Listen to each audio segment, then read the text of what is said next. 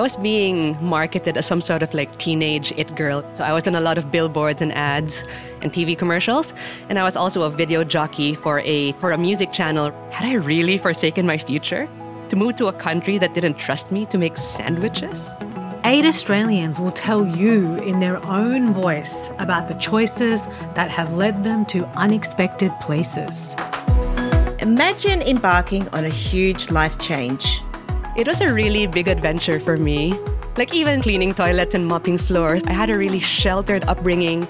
You know, I wanted to experience the real world. Or breaking away from the path expected of you. When a girl kissed me on my 18th birthday, a whole other world opened up to me. I'm Chang. And I'm Sarah Malik. And these are some of the stories you will hear on Let Me Tell You, a podcast where real people tell incredible real stories that will sometimes surprise you. I was a minor nuisance to the general public. When I was quite young, when I was in like my mid-teens, I just kind of really enjoyed vandalism. Move you. I felt like I had to make a choice. I couldn't be religious and gay.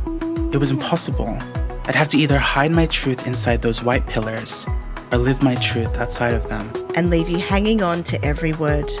It's like a puzzle that you're kind of digging away to find pieces of this puzzle to put together a whole, and there's often more questions than answers. The family stories that shook them. If you can imagine a 2-year-old having just been removed from her mum and dad with this lady that I had known for a couple of months and then dropped at people that I didn't know at all and left there for 6 months, like you can understand a bit, I think, of why I still struggle. And the sheer difficulty and power of setting out on the road less travelled. It took me a while to make peace with that. Like, I couldn't achieve my dad's dream of me wanting to be a doctor.